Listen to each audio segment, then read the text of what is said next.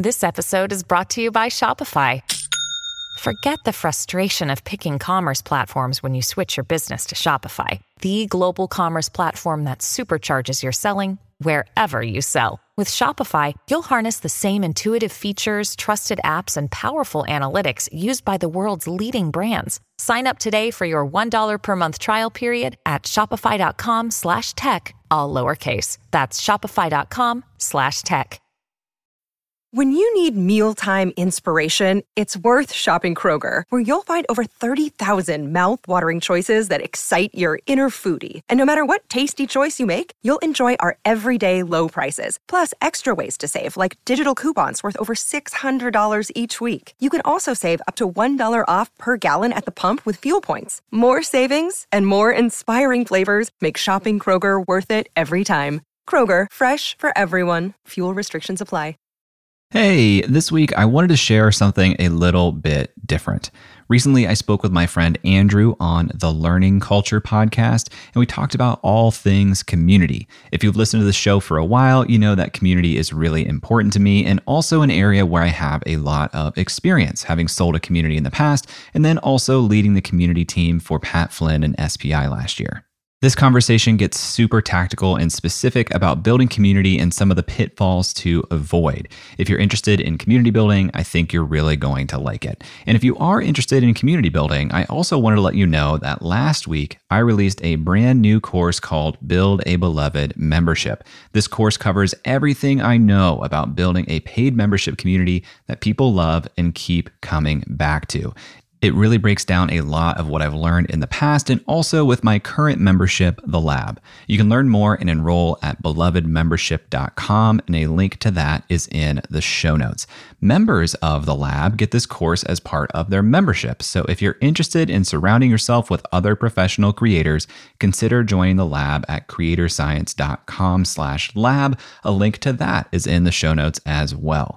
And finally, if you enjoy this episode, check out Andrew's work at CuriousLionLearning.com. You guessed it, that link is also in the show notes. We'll get to that full episode right after this. In my experience, the best communities almost have like a heartbeat, that if you're truly involved and engaged in this thing being successful, you can just feel it. This is a huge investment of effort and time and like empathy on the part of you and your team. Typically, when I see communities die, it's because somebody's lying to themselves about the level of care they actually have for this thing. I think it's terribly important to insist on individual values. Learning Culture Podcast. Initiative, creation, all these things which we value. It's now possible to make organizations on a larger scale than was ever possible before. Learning Culture Podcast. Teach people to analyze the kind of things that are said to them.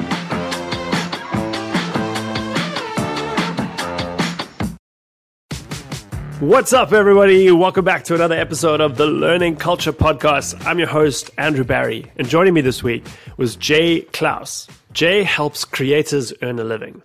I met Jay on Twitter, where the creator economy really took off in about 2020 and throughout the pandemic. Jay has impressed me ever since I met him with his ability to build community and, most importantly, to talk about community.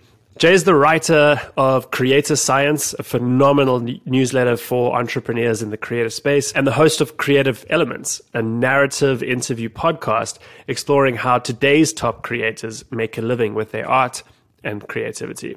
He previously led the community experience team for Pat Flynn and Smart Passive Income, which is a multi-million-dollar online course and community. He designed their paid membership community and cohort-based programs, and has gone on to much success with his own versions of those since then. I first sat down with Jay early last year to talk about community building for a private community I was running at the time. This conversation, just over a year later, is a chance to revisit some of those ideas and to unpack the new insights that Jay has to share. And boy, were there many. I don't want to give away too much about this episode, but if you are thinking of building a community now. This could be a learning community. It could be a cohort-based program within your company.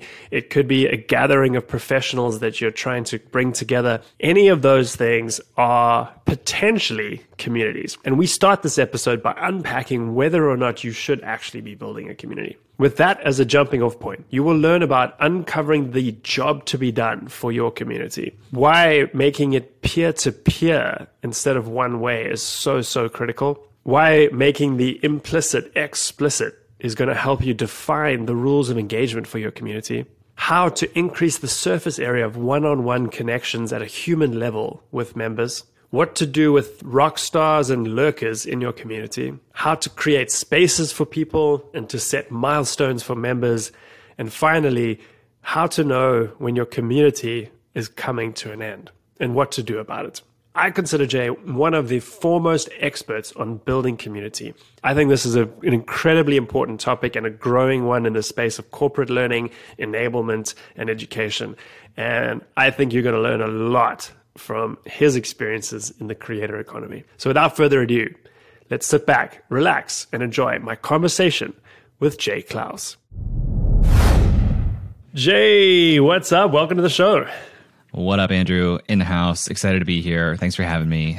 Yeah, man, I'm pumped. And it's funny because I didn't get you on my previous podcast. How did you learn that? We did do stuff together in my time at On Deck. We recorded some stuff for that community, around community. So it is a real pleasure to kind of break this stuff down with you for this audience, right? People that are out there listening now are interested in building communities of professionals at their place of work. It's a buzzword in the space.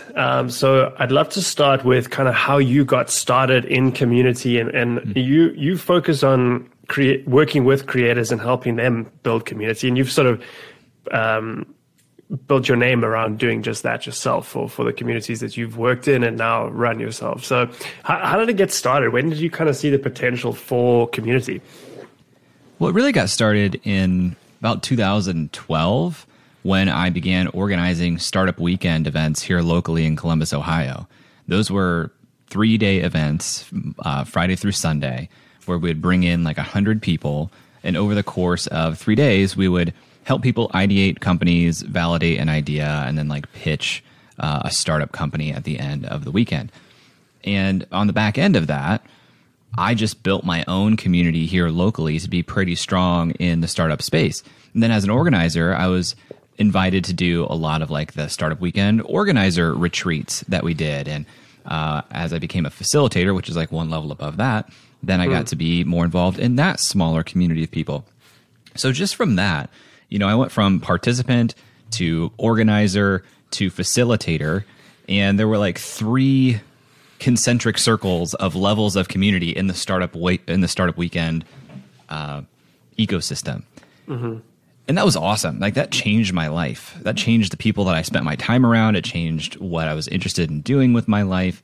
It changed everything for me. Mm-hmm. And then in 2017, when I went out on my own and started this journey of being self-employed, I started what was essentially a facilitated mastermind program. Mm-hmm. And, you know, I would work with groups of 5, and I'd work with 2 to 3 groups at a time. And we would meet once a week for an hour, you know, pretty standard mastermindy stuff. But on the back end of that, I wanted to be able to communicate between calls. So I just dropped everybody who went through the program into a Slack channel, let them stay there. And over like a 3.5 year period, that Slack grew to be about 110 people. Mm-hmm. And back in the day, I mean, like all of this sounds like super standard now. But in 2017, like people weren't really using Slack for community stuff. I had to explain to people how to download and use Zoom because most people who came into the program hadn't used it before. Mm-hmm. And that was kind of the start of it. And that got the attention of Matt Gartland, who is Pat Flynn's business partner. Mm-hmm. He experienced that community. And in 2020, during the pandemic, SPI, Smart Passive Income, accelerated their interest in starting a community of their own for their audience and asked me to come in and consult on helping build that and launch that. Mm. So I'm interested, like chicken and the egg, right? What comes first here? Like there was in both those cases, you described both SPI and in your case, there was a group of people, a community, and I'm using air quotes for anybody listening on the audio version. And then you kind of formalize it. You've talked about Slacks. There's obviously a technology component as well. Can you just talk through that, like chicken and the egg? Like what needs to happen first to be able to create a community? Well, there needs to be a shared interest or a shared purpose. And this is why a lot of communities fall flat, is because people think, I have an audience, there are community platforms, let me throw the two together and voila, we'll have a community. But they don't think about what the actual purpose or job to be done of that community is for the people who are in that community. And, what usually happens then, people will, if they do in fact join, a lot of cases they won't even join because they're like, what is this thing for? But if they do join, usually on the strength of their relationship to the individual or the brand or the organization, they will close that loop with their own assumption of, here's what I think I'm going to get out of this community. And now, depending on how many members join that space, you have untold dozens, hundreds, maybe even thousands of different expectations of what people are going to get out of it because you didn't set an expectation. And so now you're immediately set up for massive failure because you have no idea how to win with these people who are trying to join this thing. So you really have to have a purpose and understand what is the job to be done for these people, that the model of a community actually solves that problem. I love that. So this jives a lot with what we do as Curious Lion in our consulting work. Is we call it a shared vision. So there has to be some, and purpose, I think that's the key word there for me. What we've learned is that isn't something that's top down. It's not the community starting, the community, owner or manager deciding what that is, right? It comes from, in your, those 110 people. So can you talk through like how you've seen, and if you agree that shared purpose evolves from individual purposes? Well, it can. I mean, ultimately, if there's going to be a community, to me, a community is peer-to-peer. That's like why you build a community in the first place, is you want to build connections between members within that network. If you're just trying to be top-down and share gated resources and things with a select group of people who have paid for it, that doesn't need to be a community at all. That can just be a membership, and it could be a paid newsletter. It could be any number of things that don't involve peer-to-peer. So if it is going to be peer-to-peer, there's a reason that people should want to connect with each other. And so, yes, I agree that purpose needs to be rooted in the needs of the people that you're pulling into this space. But ultimately, you have to have your finger on that pulse and say, this is what I'm seeing. This is what we're going to do here. And then, of course, be open to iterations and things like that. But you need to use that purpose as a filter on the front end to make sure that the space self-selects accurately for the people who want the thing that space is providing. Yeah, I love that. It's making the implicit explicit. Right? Yes. That's the role of that community member. Yeah, sort of naming the thing that you're seeing happen organically so that others can go, oh, yes, that's what we're doing. Yes. And also, I had a call in our community, the lab, yesterday. We do these things called hot seats, which is basically a 30-minute one-on-one coaching session that I'll do with a member that other members can basically join and watch, and then it's recorded and shared as an asset for the rest of the community. We had a conversation yesterday. A member has their own community, and it's kind of quiet. And he's saying, how do we get this thing to be active again? And what I identified as a problem was he didn't ahead of time define a purpose. So we have this question of like, why are people joining? What are they expecting? We don't know. So in relaunching it, it's the same process as launching it. You define that purpose of here's what we're here to do. Then you also need to explicitly share with people how they engage with the thing to get that outcome. Like, here is how you engage with this, pre-setting of expectations. Then once they join, you want to reinforce those expectations again of here's what you're going to get, here's how you engage with it. And then you need to get them into that experience, engaging for the first time, and have that be a gratifying experience for them. So it's alignment, it's reinforcement that, yes, your assumptions are correct, and yes, you did it correctly, and yes, because you did it correctly, you got out of it what you expected to. And then you just rinse and repeat that type of process for people. Yeah, over and over, yeah. So want to go back through this because I think there's a framework developing here that you clearly have, and I want to paint that picture for the folks watching and listening. So I want to go back to the job to be done. I think that's an interesting point, that there is a purpose, a use, a need that's being fulfilled here. And relating to the peer-to-peer piece, that fulfillment of that job to be done is not by the community manager or community creator. It is by each other. It's peer-to-peer. And I think that's such a key point. So when you say it can just be a subscription, that's when like, oh, I have this knowledge that I want to share to people. It's one way transaction. That's not a community. That is this. There are other ways to monetize that. So I think that's already a huge unlock. If you know me, you know how much I believe in memberships. My membership is the core of my business, and earning an income directly from your audience is one of the most sustainable ways for you to become a professional creator too. So I want to tell you about today's sponsor, Uscreen. Uscreen is a beautiful all-in-one platform that helps content creators earn a living from their videos by unlocking predictable, recurring revenue. You can host private live streams for your members, build an on-demand catalog of premium content, and Uscreen gives you a community hub to interact with your members too. They can access your community from their mobile phone, so your membership is right there in their pocket. With a Uscreen account, you get video hosting, an out-of-the-box website, full payment and subscription management, and plenty of third-party integrations too. And Uscreen makes it easy to get set up. You get access to powerful website themes that are fully brandable with no coding skills required. Uscreen will even provide a dedicated success manager for you. Just about anyone that wants to make money from their content can do it with Uscreen. It's perfect for coaches, authors, influencers, and entrepreneurs in just about any niche. Right now, Uscreen is used by creators in fitness, education, news, kids entertainment, and more. That includes Yoga with Adriene and Creator Now, just to name a couple. Uscreen is the platform for building a video membership site that is great for generating a sustainable income for professional creators. If you create video content for your audience, I highly recommend checking it out. If you're interested in learning more about Uscreen, visit uscreen.link/J. That's uscreen.link/J, and let them know that I sent you. This episode is sponsored by BetterHelp.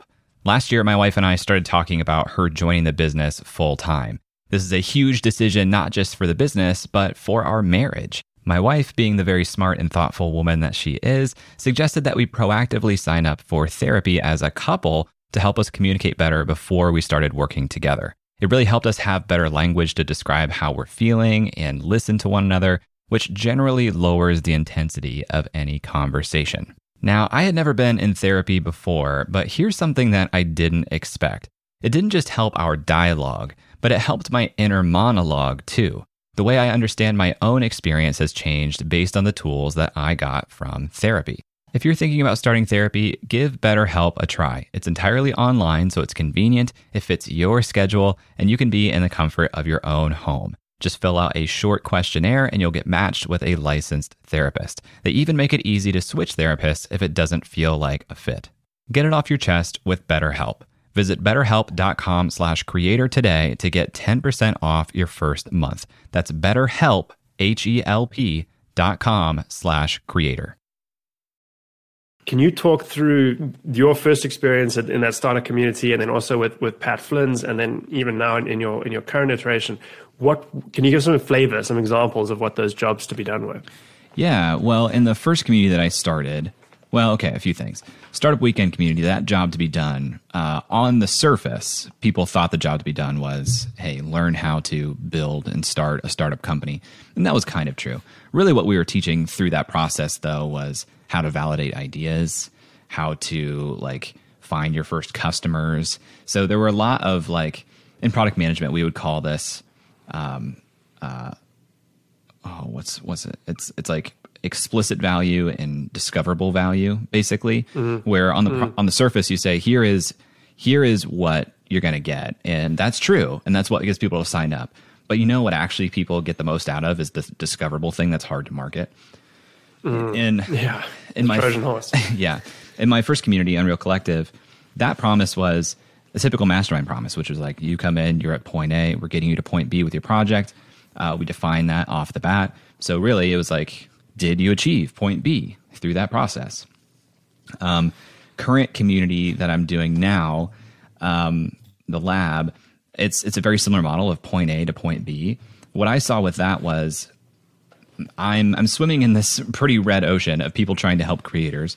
And what I realized was there's just no way that I can teach you in a pre-recorded course or even a single cohort-based course how to go from I'm making stuff, but I'm not earning a living to earning a living. Like the landscape changes, the tools change, the tactics change. Not to mention, it just takes a really long time to do all the mini projects along the way to get there. So to me, I was like, okay, I'm going to have this space that changes with you. Like that's why the model is community, because all these things I just said, all these things change, and I'm not going to get you to A to B in like a 12 module course or whatever because of all those changes. So community as a model made sense to help people get to that finish line. Some examples. Yeah, I love that point about the space changing with the members. So when you know that you don't have you couldn't possibly make it a predefined linear path for people, that community makes sense. So I want to just dig a little bit more into this jobs to be done piece, because it seems like from what you're saying in all of your cases, there was something that was evident, like superficially evident about what that jobs to be done was, but then there was something more deep. There was something deeper that sort of evolved out of it. And I wonder if you could sort of tug on that a bit, expand there. Like what have you learned about that evolution? Most people implicitly understand that the value in a community is learning from other people.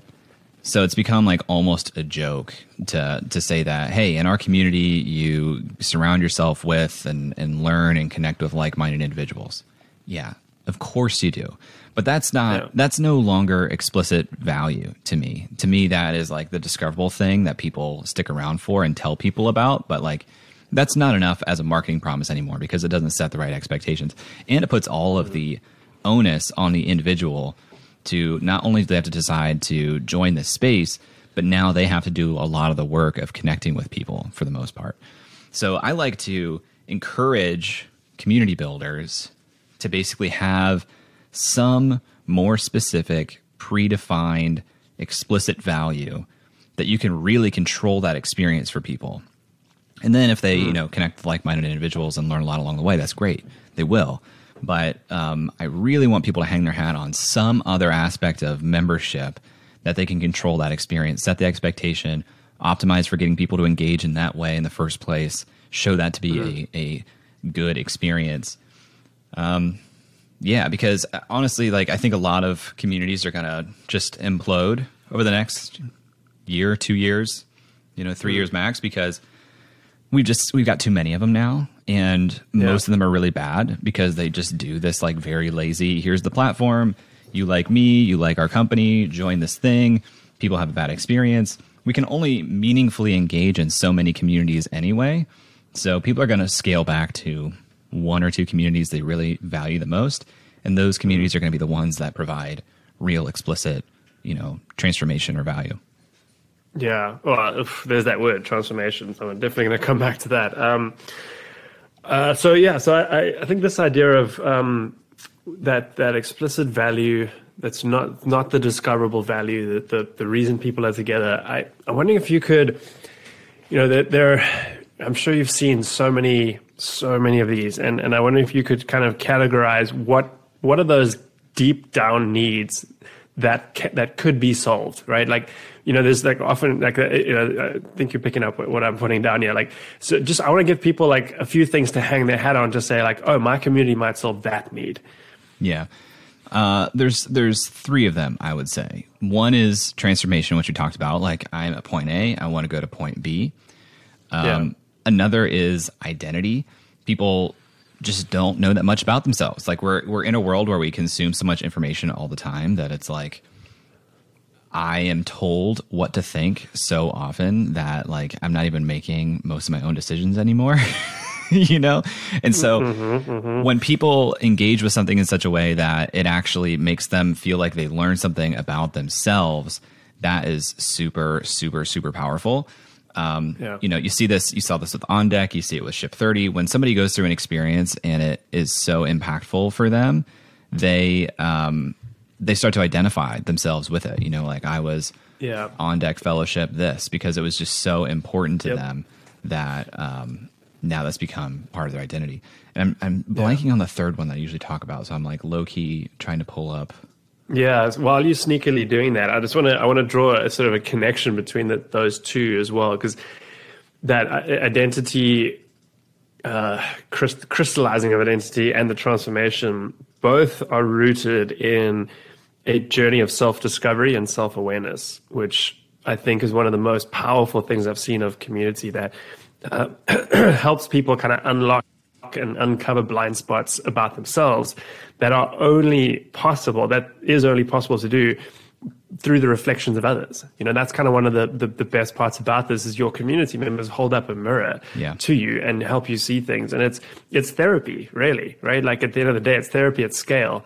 If you get into that community that you feel safe and all of that kind of stuff. And those things we'll talk about in a second.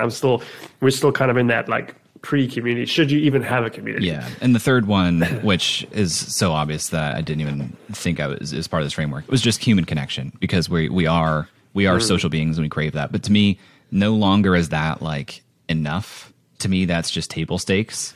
Like if you're going to have a community, that needs to be a part of it. But we have a lot of options now for human connection online, which is still not as good as human connection in person. So that's table stakes to me. What you really want to focus on, in my opinion, is transformation in some way.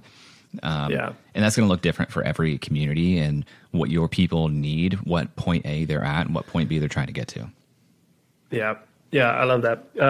I'd actually throw it back at you that it is table stakes, I agree, in the world that you and I met in the sort of creator space. I think in some sort of more corporate settings, more professional settings, it is not yet recognized as such a big deal, human connection. And I think only once people experience it do they go, oh shit, that was amazing. I need more of this in my life. I could believe that. I did Seth Godin's Alt MBA in 2017, and I wasn't that into it. I didn't think it was that impressive or great. But I don't think I was a fit for it, because what I think Alt MBA did for a lot of people was give them this connection with people who are also like hard chargers, A players, and not surrounded by those type of people. I wasn't lacking that. So to me, like, that wasn't enough for me to care about this. Like, but I did see that. Most of the people that took Alt MBA were in corporate settings and were like, wow, I didn't know there were people like me out there. And I was like, of course there are. But like that's new to people, and it's not my world. Yeah.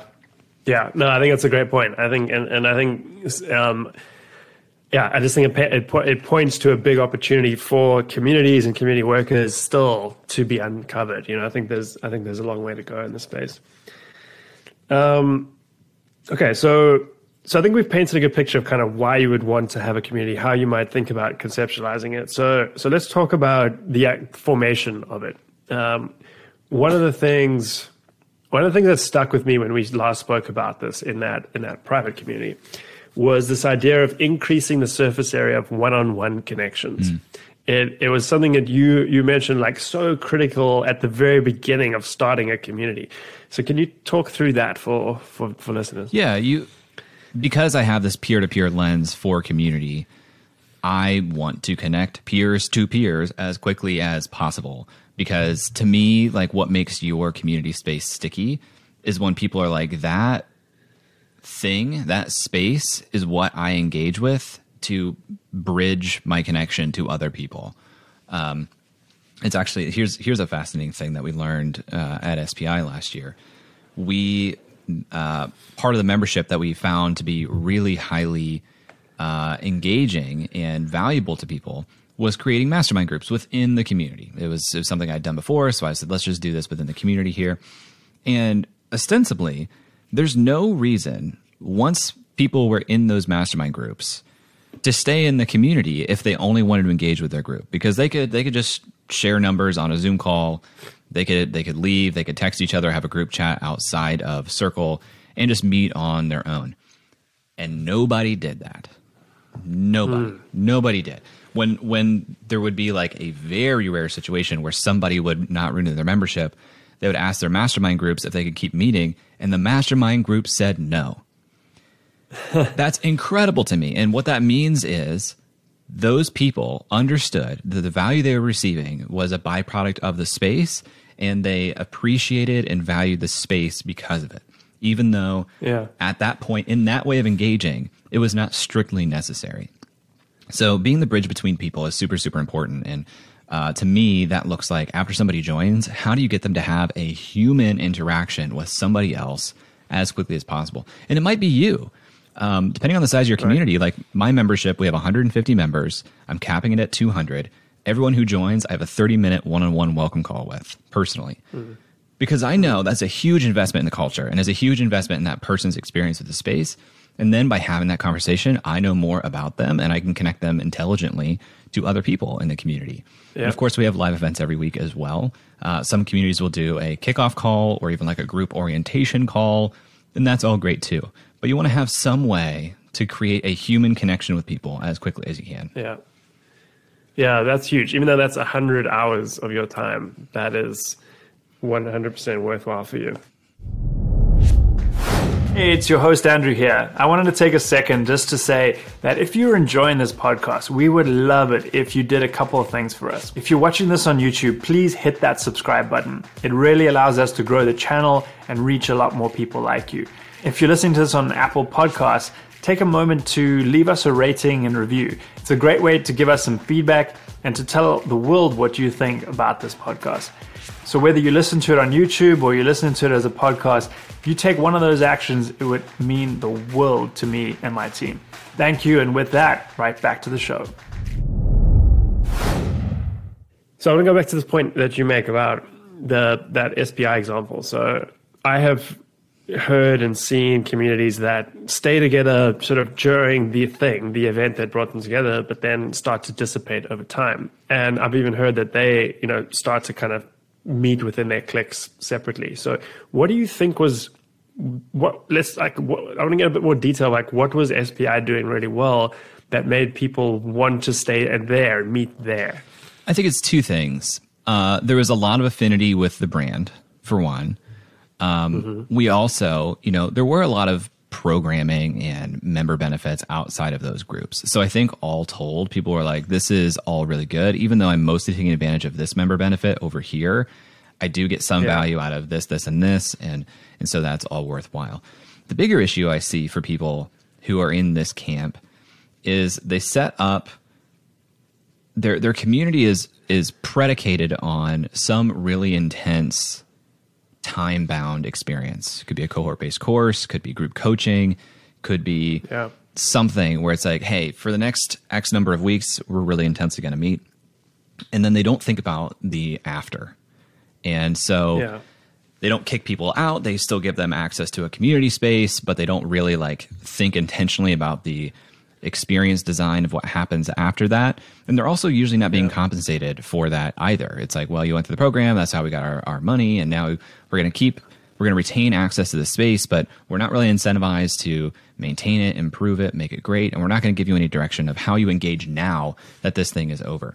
And so it's two things. People will feel like, well, I don't know how to engage, and also they feel like I wasn't given a graceful exit or a graceful exit opportunity. I wasn't given the opportunity to say, okay, I experienced this transformation. I did what I wanted to do. I should be able to celebrate and move on and walk away from this thing and choose what to do with my time elsewhere. But they have this just zombie, community space with no direction, no real management, no facilitation. And people are like, well, I don't know how to engage, but I do know these people that I met with through that experience. So I guess I'll just keep talking with them. Yeah.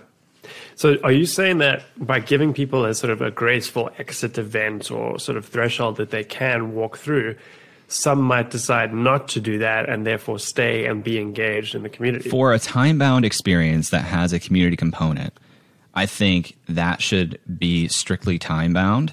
And if you want to continue to have a relationship with those people, that should be its own new experience that's designed to be ongoing with its own clear purpose, its own programming, If you have a cohort-based course and you want to continue working with people, awesome. Have a membership and tell people at the end of the course, hey, it's awesome. You accomplished this. This is great. If you want to continue to have support, we recommend you join this membership. Here's how you engage with that. And if not, it was great knowing you. It was great working with you. It was great serving you, and come back anytime. Yeah, I love that. Door number 1, door number 2, and let people choose. This episode is sponsored by Podcast Movement. For the past decade, Podcast Movement has organized the world's largest gathering of podcasters, featuring thousands of attendees, hundreds of breakout sessions, panels, and workshops, plus the largest trade show in podcasting. Podcast Movement helps podcasters of all experience levels create, grow, and profit from their show. It's suitable for beginners, but you'll also have the opportunity to meet some of the biggest names in the industry. I've been to several Podcast Movement events, and not only is the programming incredible, but the culture and vibe are incredible too. It attracts thoughtful, empathetic, and collaborative people, which makes sense when you think about the medium of podcasting. Podcast Movement hosts 2 events per year. The first just wrapped up, but their flagship conference is happening August 19th through the 22nd in Washington, D.C. Attendees have the freedom to choose their own adventure across several different stages throughout the 4-day event, not to mention dozens of amazing networking events, parties, and the expo hall floor. Tracks include podcast creation, video and live streaming, industry professional, plus several stages of curated programming from some of the top companies in podcasting. It's truly a unique event, and if you are a podcaster, I cannot recommend it enough. Right now, tickets are available at super duper early bird pricing. And as a Creator Science listener, you can save $50 on top of that by visiting podcastmovement.com/science. That's podcastmovement.com/science. So if door number 1 was, thank you, I've got my fill and I'm done. Door number 2 is, I want to be part of this thing ongoing. Let's talk about so you mentioned human connection. I think that is at that threshold, one of the first things that happen. The other one, you mentioned sort of rules of engagements, how people will engage. What have you seen work in different ways to come up with what those rules are? Because I imagine that's not top down either. I mean, in the beginning, it probably is. Like in the beginning, as you're starting a space, top down is important so that people know what to do. Like it's called modeling. You need to set expectations, model the behavior so that other people can see what you're doing and then follow in that behavior. And then it becomes a self-governing, self-reinforcing situation. But somebody has to model in the beginning. And for the community builder, it's probably you. And even in the beginning, like when people are in the community and sharing and starting conversations for the first time, you need to model the behavior of responding generously and being supportive of those people before other community members do. So in the beginning, like you need to allot a lot of time for this modeling behavior. So in terms of rules of engagement, tying back to this purpose, this job to be done, this way you can engage, like it might be that you say, hey, 3 times a week, we have an accountability call. It's live. We get on there, you express your intention, and we work for an hour. And at the end, we talk about what we've done. And that could be like the starting point. This is what this community is doing for this group of people. We are giving this consistent structure, and it's very clear how I engage with that. I show up to the calls. Now your job is just getting people to prioritize time to show up to the calls and do that. It can be honestly that simple. And then you can take any variation of that to say like once a week, we get on a call and we talk about what we are seeing in the news that's really important to our industry. We have a discussion, and then we post a recording in the community. We have an asynchronous discussion from that, and we do it again next week. Like you need to have some sort of consistent thing. Rituals is a big word in the community space, but I think people take a really lazy approach to rituals most of the time. Where they're like, hey, every Monday we post and say, what are your goals for the week? And in theory, that might be useful, but in practice, what happens with a lot of these like rituals where you make this recurring post asking people to answer it, you're just adding something to their to-do list that is in the service of engagement more so than it is in the service of that member's transformation. And it's lazy, it's ineffective, and it becomes like something they resent because it's like, I don't care. Like answering this only takes time from me. It's not actually helping me achieve what I'm trying to do. So whatever your ritual is, it needs to be something people look forward to. And just asking people to answer a question is usually not that. Yeah. What is the best way to find out what your community might look forward to? Try some things. Like, I think you should have a pretty good idea of something you can do. Like, even if it is like a weekly live call, a weekly live happy hour, or morning coffee, or accountability call, or, group discussion, a Q&A. Start with something like that. That feels pretty safe. But then you can try other formats, try things out. For example, in the lab, my community, I started with doing weekly office hours. And over like a 3-month period, attendance in those office hours started to dip a little bit. So I asked people, like, why aren't you coming to office hours anymore? And they told me that while they usually found value in going, it was basically a big question mark every time of, what are we even going to talk about? What am I going to hear? What am I going to learn? If I don't have a question, is this even worth my time? And these are busy people. All people are busy people. So it was easy for them to deprioritize that because it was unknown what they were going to get out of it. Conversely, I started doing more of these hot seats where it was this one-on-one coaching call where from the beginning that member to even schedule with me has to have a pretty clearly defined challenge that they want to talk about. So now when I put that event up, people know exactly what we're going to talk about if they prioritize that time. Yeah. Same with the recording. Nobody's going to watch an hour-long office hours recording not knowing what was discussed unless you make great notes. Right. A lot of work. Right. But if you post a hot seat where it's like, this is one specific thing we're talking about, it's very, very clear. So I deprioritized office hours, added more hot seats because of that feedback. But in the beginning, I told people, join this, we'll have weekly office hours, and that was good for people. And as that became less good, I just asked the community.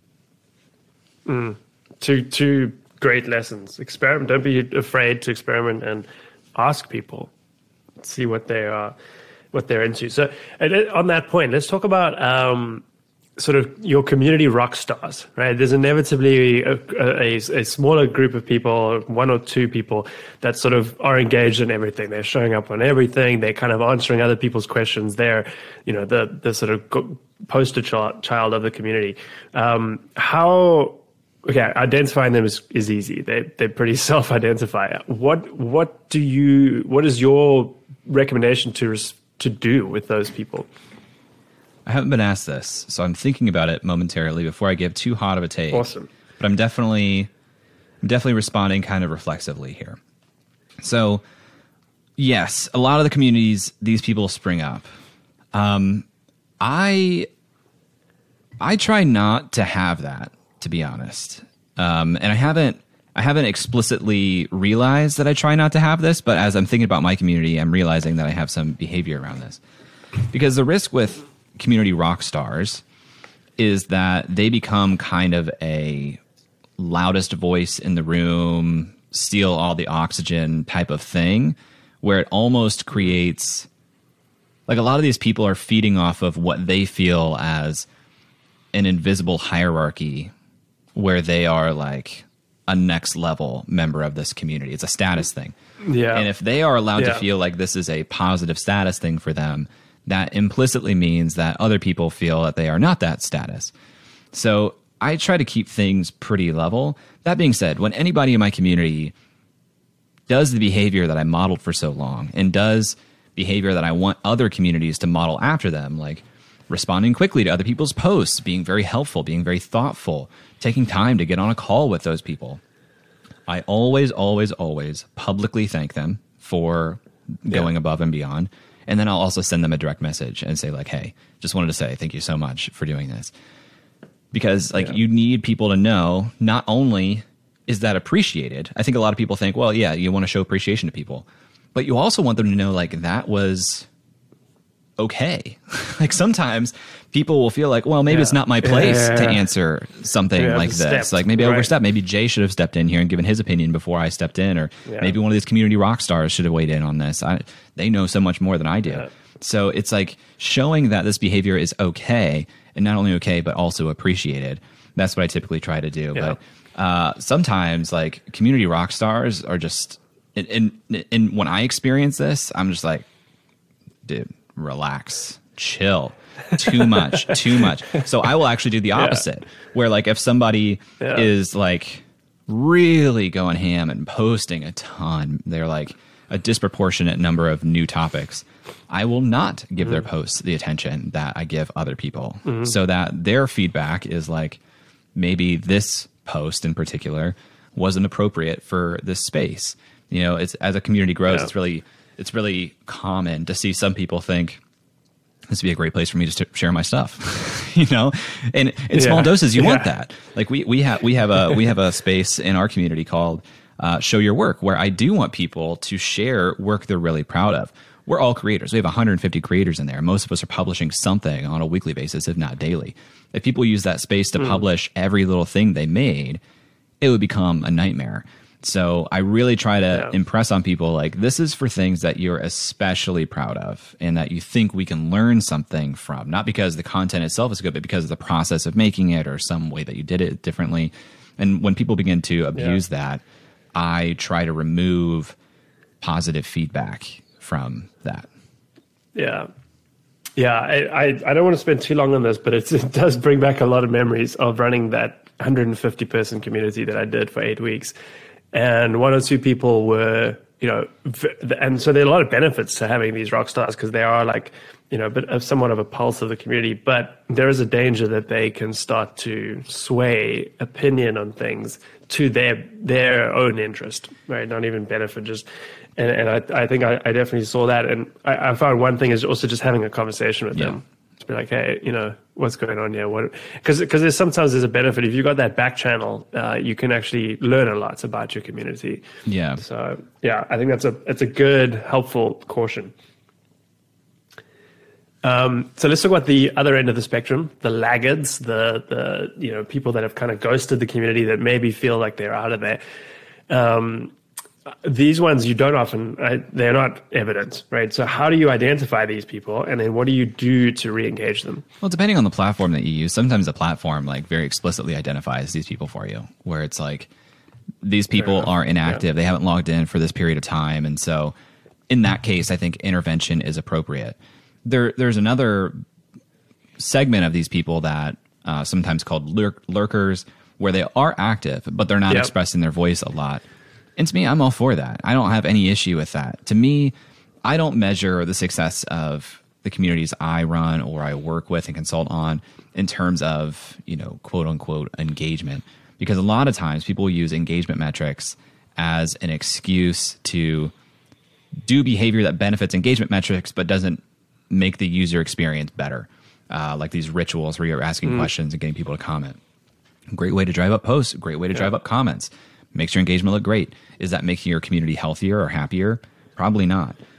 The truest, metric for me in a paid community, and not all communities are paid community, but in a paid membership, the truest metric is retention. How well do you retain your members over time? That's like a real look at, are people finding the value they expected? Because when they traded their money for access to the space, they expected the value would exceed the value of that money. And if that is no longer true, that means that you are not doing something super well. So lurkers, I'm okay with. People who are disengaged, I would try to intervene with and just reach out to them. The hard thing is probably can't reach out to them through the community because they're probably not paying attention, so you have to go out of your way to send them an email or send them some sort of note. There's a guy named Dave Bates that I worked with briefly, and he had a line that gets stuck in my head all the time, which is, a community misses you when you're gone. So if you're gone and you don't feel like you are missed, you don't feel like you're a part of that community. So that's probably, reinforcing why you're not there. Yeah. I also saw firsthand the benefit of kind of reaching out to people outside of the the inevitable dog interruption.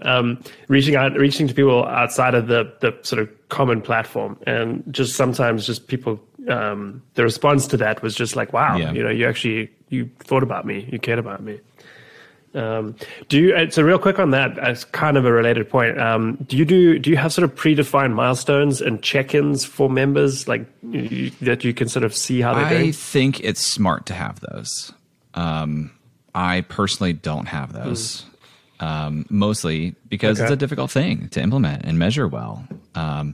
If you don't have some sort of pretty intelligent automations that basically run these checks on some period of time, it's difficult to have those checkpoints. So I do keep an eye on inactive members and try to do some intervention. The That being said, like there's only so far I will go to try and re-engage inactive members, especially in a paid community space, because there are a lot of people who are paying to be there, who are finding value, who are asking for my help. I'm going to invest my time in those people. So there's only so far I will go on that side of things. Like you will have churn. There will be churn. That is okay. And sometimes it's actually very healthy, you know? So I don't mind churn at all. If I can get feedback from people before the opportunity for churn to understand like that they are not finding value, I want to understand why not. What is the misalignment between their expectations and what they have experienced?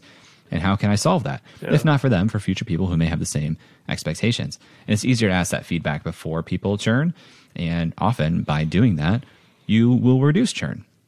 So now to answer your question more briefly, I do not have those milestones, but I think it is a smart thing to implement if you have the capacity. Yeah, I think also having a successful community is a community of people who want to be there, right? Not necessarily the total addressable market. And that's why I think what you're doing, limiting it to 200, is so good, because you've built in that churn. There are going to some people leave, and the people that come in, eventually you want to ideally get to that 200 of fully engaged people.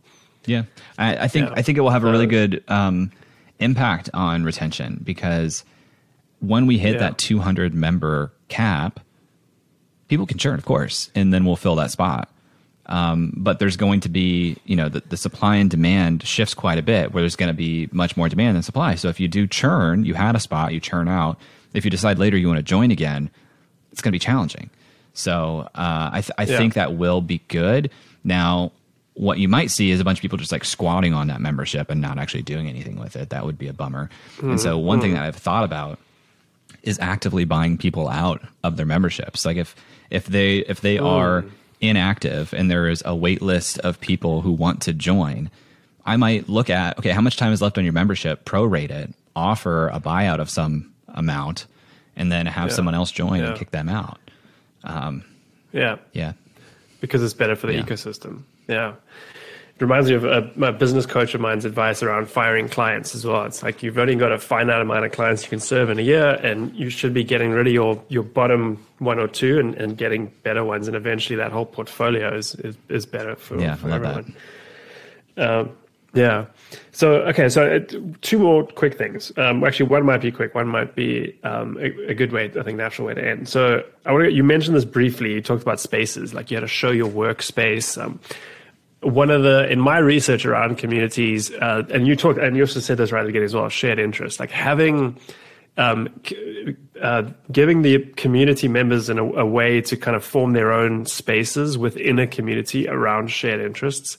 Now, the shared your work one is that was more like your idea, but so I want to introduce both, where like community are empowered to create their own little subgroup that are interested in fiction novels or whatever. And then you have these other different spaces. So can you just talk about that and like having like little almost subgroups within the main group? This is where it's really important not to be top down, in my opinion, because the advice I give to most people starting their communities is exercise as much restraint as possible to have as few different spaces or channels as possible, because optically it's a lot less overwhelming when people join. There are fewer spaces.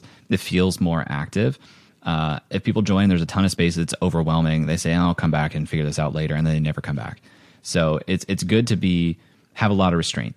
When you do want to have these interest groups, I think they should evolve organically from requests from the community. And when the community requests them, you should try to anoint that requester or requesters to have some level of oversight and incentive to govern that space. Because a lot of people say, hey, I want this, but they actually wouldn't do any of the work required to make that a thriving space. Yeah. And so now you just have a bunch of quiet, empty spaces that make the entire community look more overwhelming. Right. So I think it's a good idea, but this is where you really want to have it evolve naturally from the community and really try to get some support from somebody who's interested in having some oversight there. Yeah, that is an excellent piece of advice. I think that sort of completes the picture in my mind as well, because I think these are healthy, but it's such a good idea to really almost make it a precondition to say, okay, great, but then you have this, and even make it a job description, like sort of this is what I expect of it of someone who's doing this. Yeah, that's super smart. All right, so let's kind of bring this to an end by talking about when and if communities come to an end. And what does that look like? What are the signs that this is happening? When should you think about evolution or termination? What's your experience been there? In my experience, the best communities almost have like a heartbeat, that if you're truly involved and engaged in this thing being successful, you can just feel it. And so to me, if you're not engaged enough to feel that, then this product or experience probably isn't for you, because like the community understands your commitment and your team's commitment. And if it isn't there, if it's lip service, like it's not going to be a great experience for them. They might come and ask like support level questions, but they're probably not going to want to hang out there. So if you don't have that energy, maybe you shouldn't start. And if you don't have that energy and you've already started, maybe you should let it go. If you do have that energy and you're feeling that the heartbeat is slowing down, the enthusiasm is slowing down, you can either try to intervene and correct course, or again, this is an opportunity to kind of wind it down. This is a huge investment of effort and time and like empathy on the part of you and your team. And if you aren't willing to put that into it, then you should let it go. And typically when I see communities die, it's because somebody's lying to themselves about the level of care they actually have for this thing. And maybe it should die. Mm-hmm. Have you ever seen time-bound communities, or they're generally always? I have seen time-bound communities, but usually it's oriented around like a very specific experience. Like all these things like blend and become one thing. Like a cohort-based course. Is that a course or is that a time-bound community? Yeah, great question. Right. So yeah, that's typically the way that I see it, where it's like pretty self-directed. I don't see like, hey, for 3 months, come in and meet other educators, and it's pretty aimless otherwise. I don't see that. Yeah. But if there is like good direction towards an experience, and there's some very strong curriculum or guidance or structure, then yeah, I see that pretty frequently. Yeah.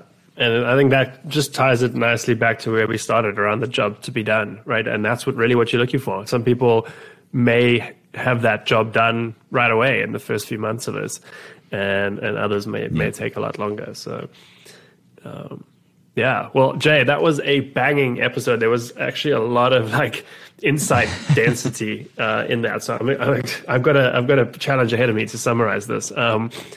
I want to give you the last word here. So where should folks go? I want to just sort of double-barreled here. Best community resources you've got out there. And then I know a lot of people want to know more about you. Where should they go for that? You can find me at Jay Clouse anywhere. I'm very easy to find. And any way you reach out to me, I see it. So feel free to reach out if you want. I do some one-off consulting on this at a like advisory level. So feel free to reach out to me if that's interesting to you. The best way to learn community from me, I do have a couple of workshops, which you can find at creatorscience.com. I'm building a course called Build a Beloved Membership. That's open for pre-sale right now at belovedmembership.com. Nice. But the best way to experience like my insight is just to join the lab if there's still space by the time you're listening to this. And members of the lab get that course for free also. So if that's interesting to you, feel free. Yeah. Awesome. Yeah. Learn from the best by osmosis. Jay, thank you so much for spending this time with me. That was a blast. Yeah, man. Thanks for having me. Hello. I hope you enjoyed that episode. It's Andrew again with a quick message. If you'd like to support the show, the best way to do that is to leave us ratings and reviews where you listen. If you're on YouTube, hit the like and subscribe buttons and feel free to leave a comment. We love hearing from our listeners and viewers. If you're listening to this on Apple Podcasts, please take the time to give us a rating and leave a review. Once again, we love hearing from our loyal listeners. If you're listening to this on Spotify, please hit the follow button to make sure that you don't miss new episodes as they come out. See you next week for another episode of the Learning Culture Podcast. Thank you for listening.